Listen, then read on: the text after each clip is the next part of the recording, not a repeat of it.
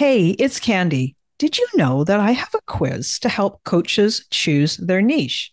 Yeah, I do. It's super popular and it has been taken more than 20,000 times.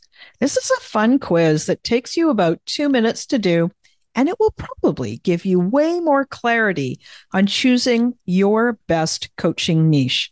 So now, whether you say niche or niche, it's going to work for you. And if you're a coach and you have been stuck in niche indecision, wondering what to do, then you should take my quiz and find out what you learn.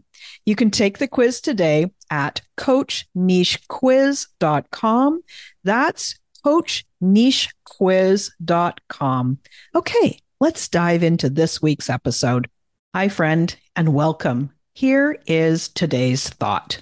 I want you to be able to use your emotions as a way to decide for yourself, is that goal the right goal? Or am I just chasing the blue ribbon? Maybe I don't even like ribbons. Maybe I prefer, maybe I prefer something else. Have I got so hung up into chasing the ribbon that I think is going to give me satisfaction? What do you really want?